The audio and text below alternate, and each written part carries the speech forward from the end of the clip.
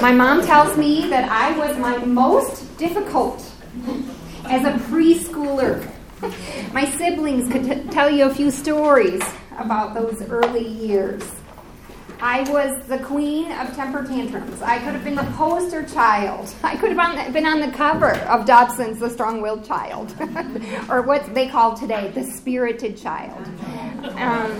And so the solution was my parents would send me to my room. And so I spent a lot of time there. A lot of time there. So we all know that a preschooler, a 2-year-old, a 3-year-old is not supposed to rule the home, right?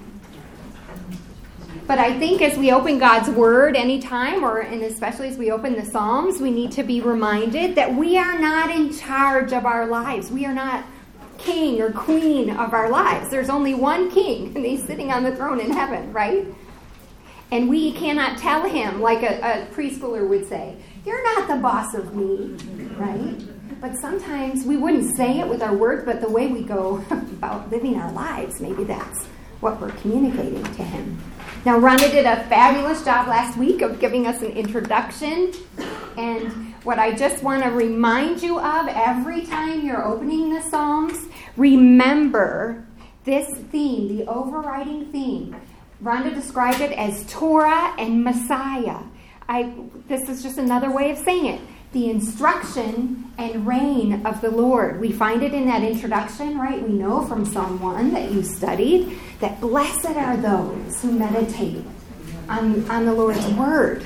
The ones that are firmly planted there in who he is and his instructions.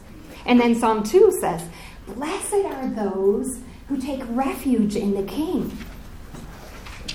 And so we see that the Psalms are to teach us and remind us that we are not the ones in charge. We're to be like Mary, disciples sitting at Jesus' feet, right? Wanting to hear from the Lord.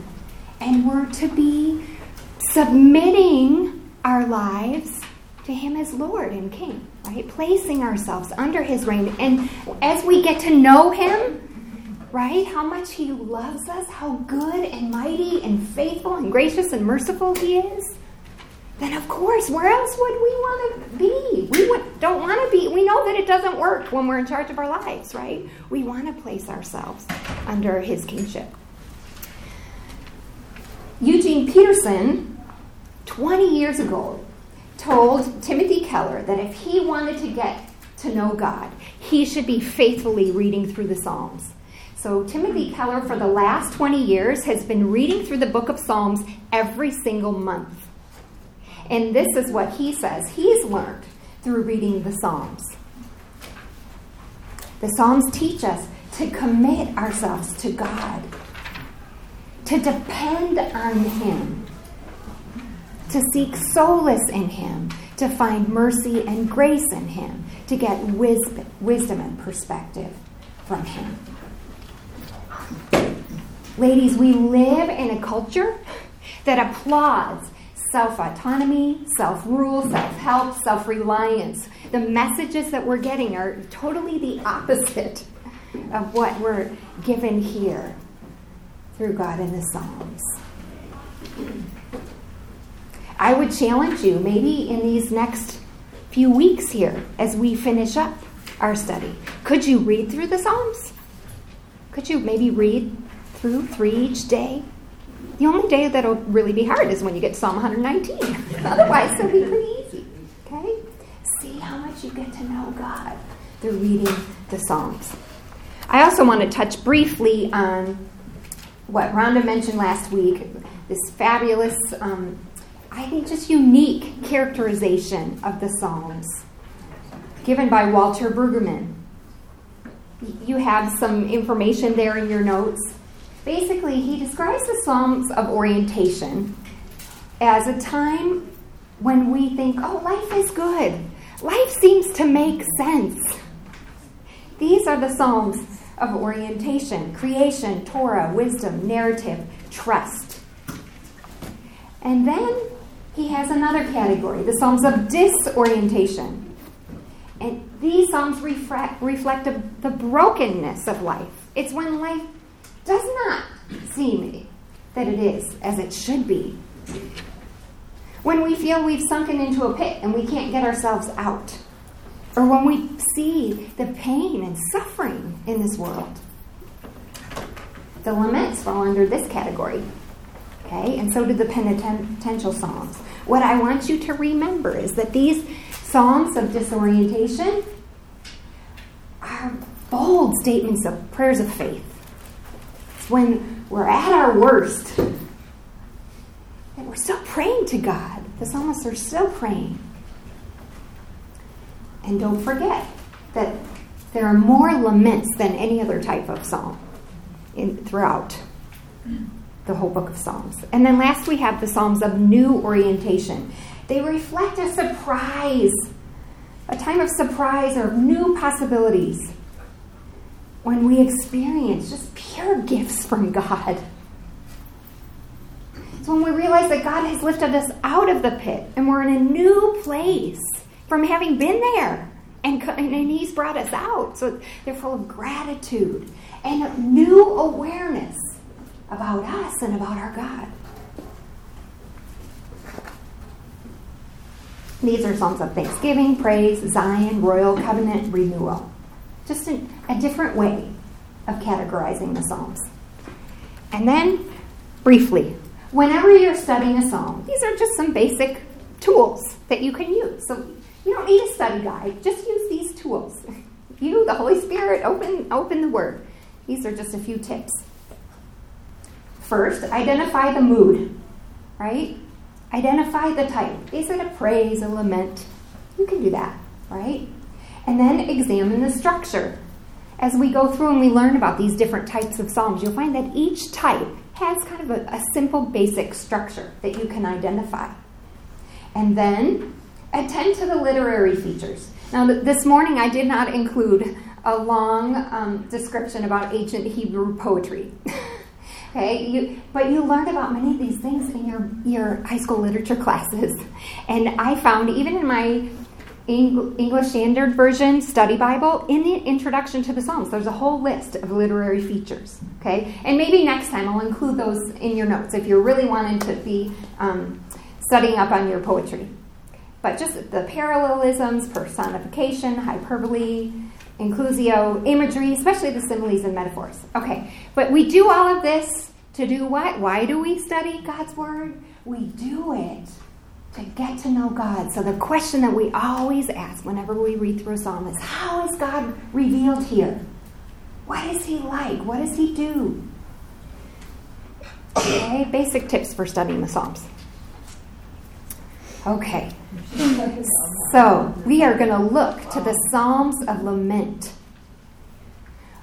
I know there have been times where you're reading through the Psalms and you skip over them, don't you? I think you do. I've done it before too. We move on to our favorites, 23 and 100 and 139, right? We have our favorites. Okay, and I know that we don't pray this way anymore, do we? Like the lament psalmist did. We are not this bold or honest, right? We gather and we pray together and our prayers are sweet and flowery, right? It's interesting. Walter Brueggemann laments over the loss of the laments in church worship. And I'm paraphrasing here, but he says that if we only think that we can approach God's throne in times of praise and when things are good, then aren't we kind of tending to neglect looking at all the really hard things in our lives? It's as if we're afraid to look at all these negative things. We kind of want to push them down or bury them. Esther Fleece, in her book, No More Faking Fine, says this: lamenting is a painful process, but it's even more painful to live a life of pretended strength, of keeping God at arm's length away, because you're shutting down the conversation with, oh, I'm fine, everything's fine. Amy Julia Becker, in her blog called Thin Places, says this. She's talking about staying in God's presence, like swimming in the ocean. It's immense, frightening, powerful, beautiful, where deep calls to deep, where answers don't come easily, where pain is exposed rather than covered over, where healing requires transformation. This is what the Psalms of Lament may be calling us to do.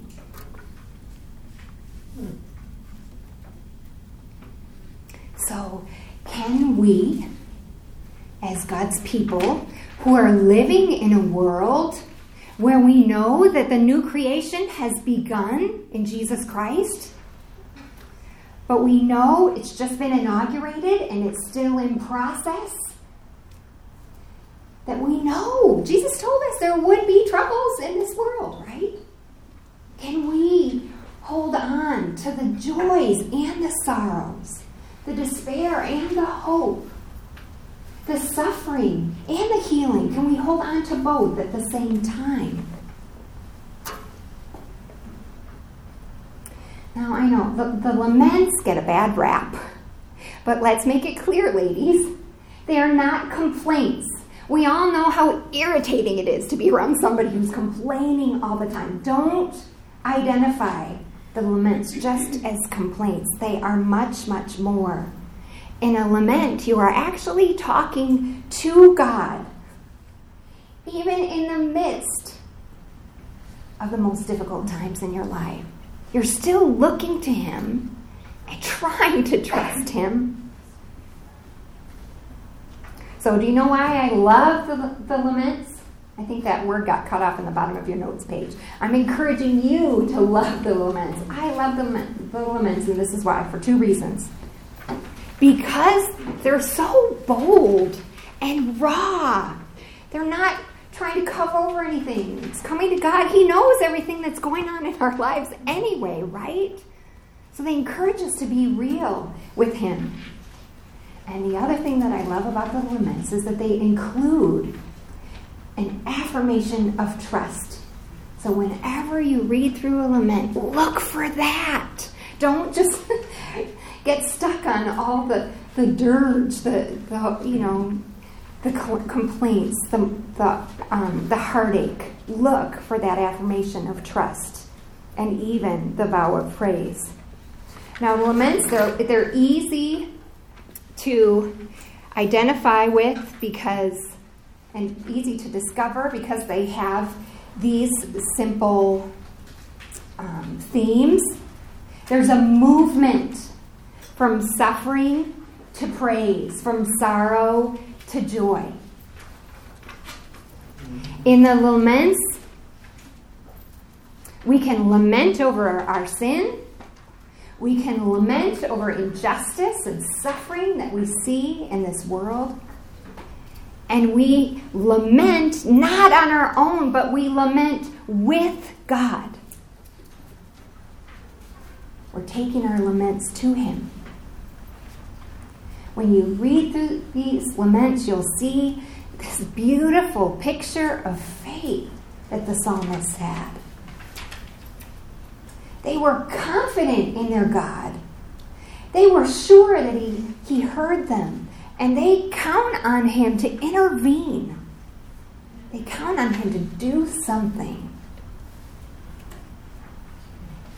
They count on Him to be who they know He is, right?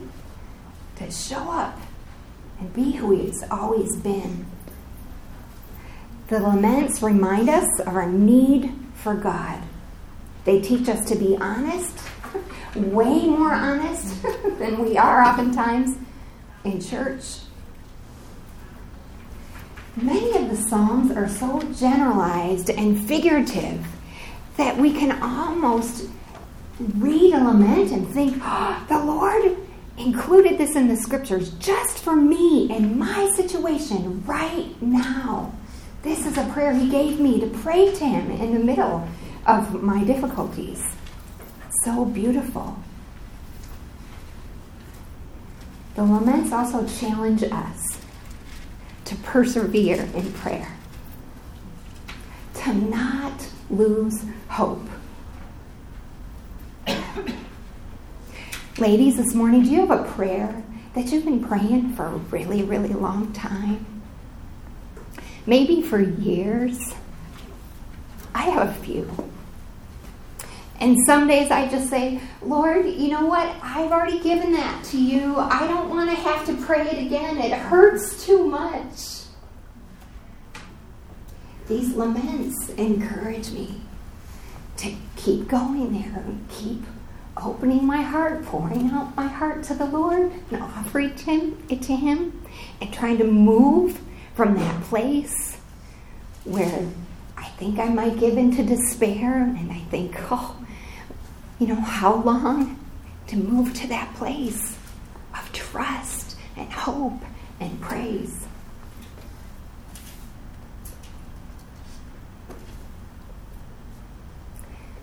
The laments can also take us out of our place of comfort and open our eyes to help us see those who are suffering in this world, to cry with them, to cry out on their behalf, to ask God to arise and fight for them, and maybe even ask the Lord how we can join His work in seeking to relieve their suffering.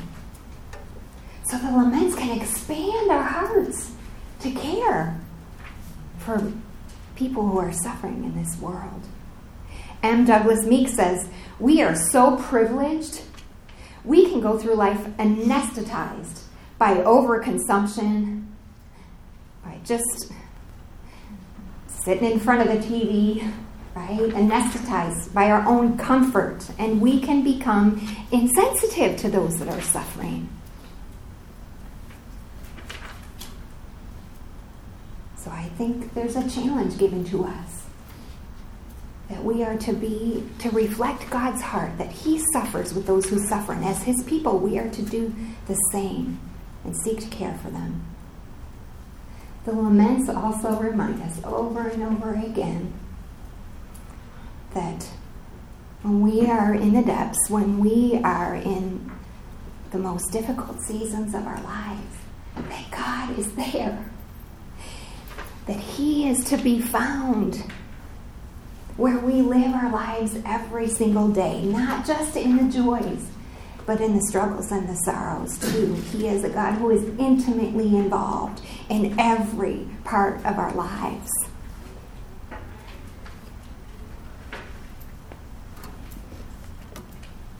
Okay, so on your notes page you can find just 5 phases in a lament psalm. An invocation or a plea for help, the lament or the complaint, an affirmation of trust, a petition, and a vow of praise. They don't always come exactly in this order, but most of the lament psalms will include some facet of these phases.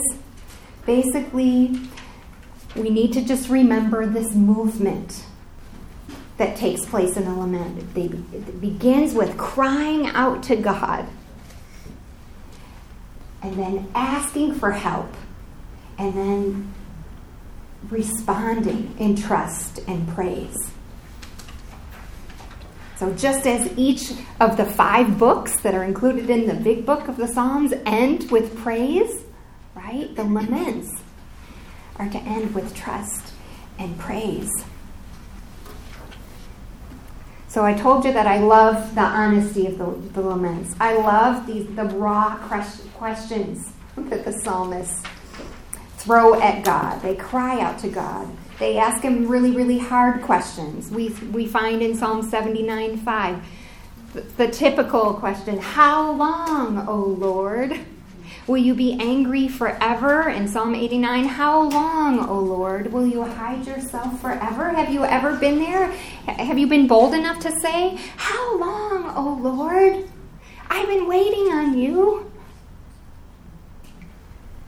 And then in Psalm 10:1, why, O Lord, do you stand far away? Why do you hide yourself in times of trouble? You see, I think that these questions come from this place of knowing that the Lord, Yahweh, is the God who is present in the midst of His people. And so that's why they're asking these tough questions. It seems as if you are far away. I know that's not the kind of God you are, so I'm going to keep on asking. Okay? And then Psalm 74:1, "Oh God, why do you cast us off forever? Why does your anger smoke against the sheep of your pasture?" These bold, raw questions. And then we must always look, as I mentioned, for the affirmation of trust. Right in the midst of the darkness, the psalmists are still clinging to God. And as they pour their heart out to him and look to him, they're reminded of who he is. And they want to tell him about it. They're saying, this is who I'm counting on you to be. So you found it in your study this week in Psalm 42, verse 5, and it was a repeated refrain, right? You found 3 times in Psalm 42 and Psalm 43. "Why are you cast down, O my soul? And why are you in turmoil within me?" And here it is. "Hope in God, for I shall again praise him." Because this is who my God is. He's my salvation. He's my God. I'm his child. He's with me, and he's going to save me. And then Psalm 3, verses 1 to 3. "O Lord, how many are my foes? Many are rising against me. Many are saying of my soul, there is no salvation for him in God." And then here it is. Look for it, ladies. "But you, O Lord, this is who you are. You are a shield about me, my glory, and the lifter of my head." And in Psalm 130, verses 1 and 7, "Out of the depths I cry to you, O Lord. O Lord, hear my voice." And here it is. "O Israel, hope in the Lord. For with the Lord there is steadfast love, and with him is plentiful redemption." This is who I know my God to be. This I'm trusting in you, that your steadfast love is given to me, that your redemption is plentiful. And then even in Psalm 22, the psalm that you studied this week, the Psalm of David, that Jesus cried out from the cross, that first line, my God, why have you forsaken me?" Ladies, when he cries out that first line, the whole of the psalm is in mind. There will be a Lord who works, right? And I love these verses at the end, 27, 30, and 31. This is the result of Christ's promised sacrifice. "All the ends of the earth shall remember and turn to the Lord, and all the families of the nations shall worship you. Posterity shall serve him. It shall be told of the Lord to the coming generation. They shall come and proclaim his righteousness to a people yet unborn." And this is the phrase that I love, that he has done it. God has provided salvation. He has done it. It's an affirmation of trust. So I've given you a few examples of lament psalms that you can read through on your own this morning. Let's briefly read through Psalm 13 together. I picked it because it's short and sweet. Okay, Psalm 13 reads like this. "How long, O Lord, will you forget me forever? How long will you hide your face from me? How long must I take counsel in my soul and have sorrow in my heart all the day? How long shall my enemy be exalted over me? Consider and answer me, O Lord my God. Light up my eyes, lest I sleep the sleep of death. Lest my enemies say, I have prevailed over him. Lest my foes rejoice, because I am shaken. But I have trusted in your steadfast love." There it is, ladies, right? The affirmation of trust. "My heart shall rejoice in your salvation. I will sing to the Lord, because he has dealt bountifully with me." In verses 1 and 2, we see this invocation, this lament. And it's an honest cry to the Lord. The psalmist is saying, life is not right in this moment. And repetition of the how long. 4 times that question is asked. It's this picture of his despair, this picture that he's in a desperate situation, and it's as if the repetition of that how long, it's intensifying, right? And maybe even in his volume when he was praying it or singing it to God, letting him know, the Lord know how urgent the situation is. And we find him saying that there is sorrow in my heart all the day. And that phrase is used elsewhere, once again, to depict an urgent, maybe even a life and death situation.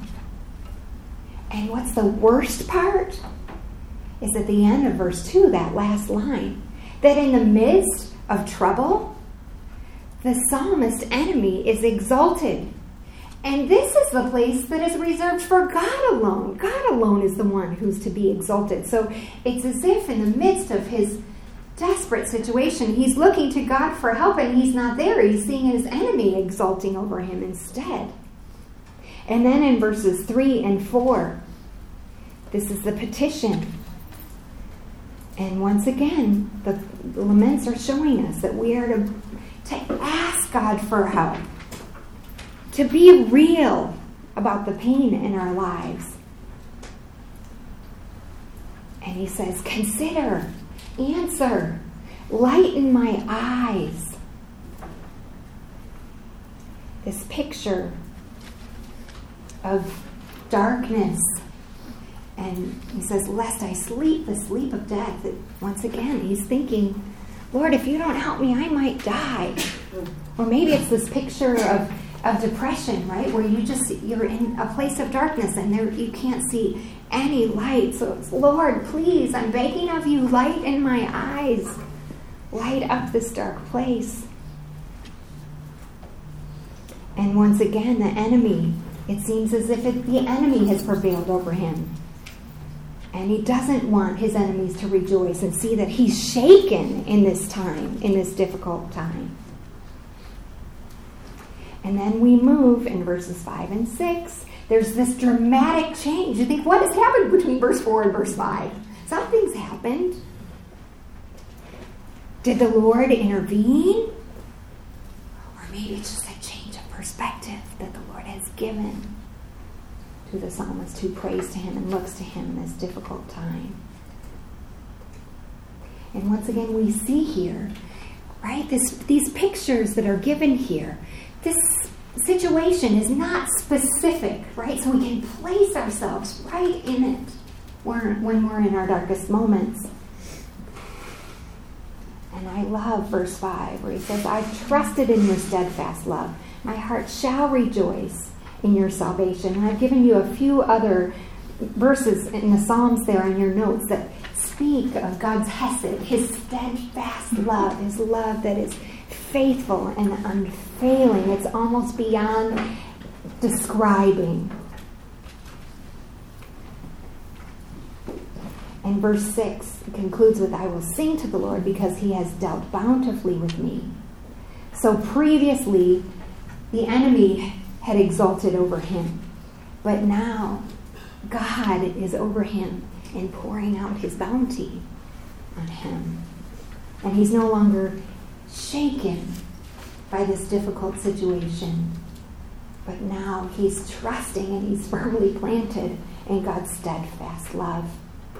Martin Luther has looked at this psalm and says that he calls the mood of this prayer the state in which hope despairs and despair hopes.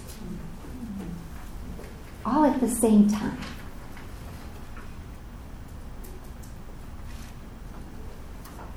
So when troubles are great, the psalmist speaks, he says, it seems as if you are absent. But yet in the midst of that, he's still clinging to the Lord in his steadfast love and still clinging to him as his God, as the one who has saved him. And so it's in the depths, in life's desperate and heartbreaking moments, We are taught to cry out to God, to keep looking to him, and even in the midst of it, to praise him still. And so I have this little visual for you here this morning. For audio for us this morning. Okay, so I'll let it ring a little bit, and then I'll put it down again. The chimes. You know, those chimes are silent when the weather's good. Okay, when the sun is out, when it seems like all is well in the world, right? But I hear them when the winds blow and when the storms come. And every time it reminds me that in the dark times, in the difficult times, when the storms come, there's still a song to be sung. That God wants us to come to him. He doesn't cringe when we come to him with our laments. He wants us to come to him, to depend on him, to trust him.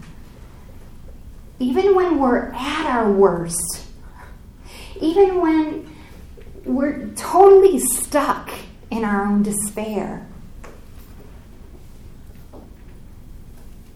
And I just want to note, I've got here in your notes Psalm 88. That's the one lament psalm where there's no turn in the mood. The darkness remains. But what's beautiful about it is that the psalmist keeps praying even in the midst when it seems as if God hasn't heard him. When it seems as if the darkness remains. It's still this great picture of faith. And then I also love Psalm 10 because it encourages us to be looking into our world, to see those who are suffering, those who are poor, those who are oppressed, the orphans. And then I always think of the royal family kids who have started out in such a difficult way in this life of having been abused and neglected. And it speaks of how God's heart is with those that are suffering. It's a great psalm that can open our hearts to see and to be caring for others. And then last but not least, I just want to mention the imprecatory psalms. They are a subcategory of the Psalms of Lament. And in their petition, they include a curse. And we don't pray this way today, but what we learn from those imprecatory psalms is that God's people knew that their God was a God of justice.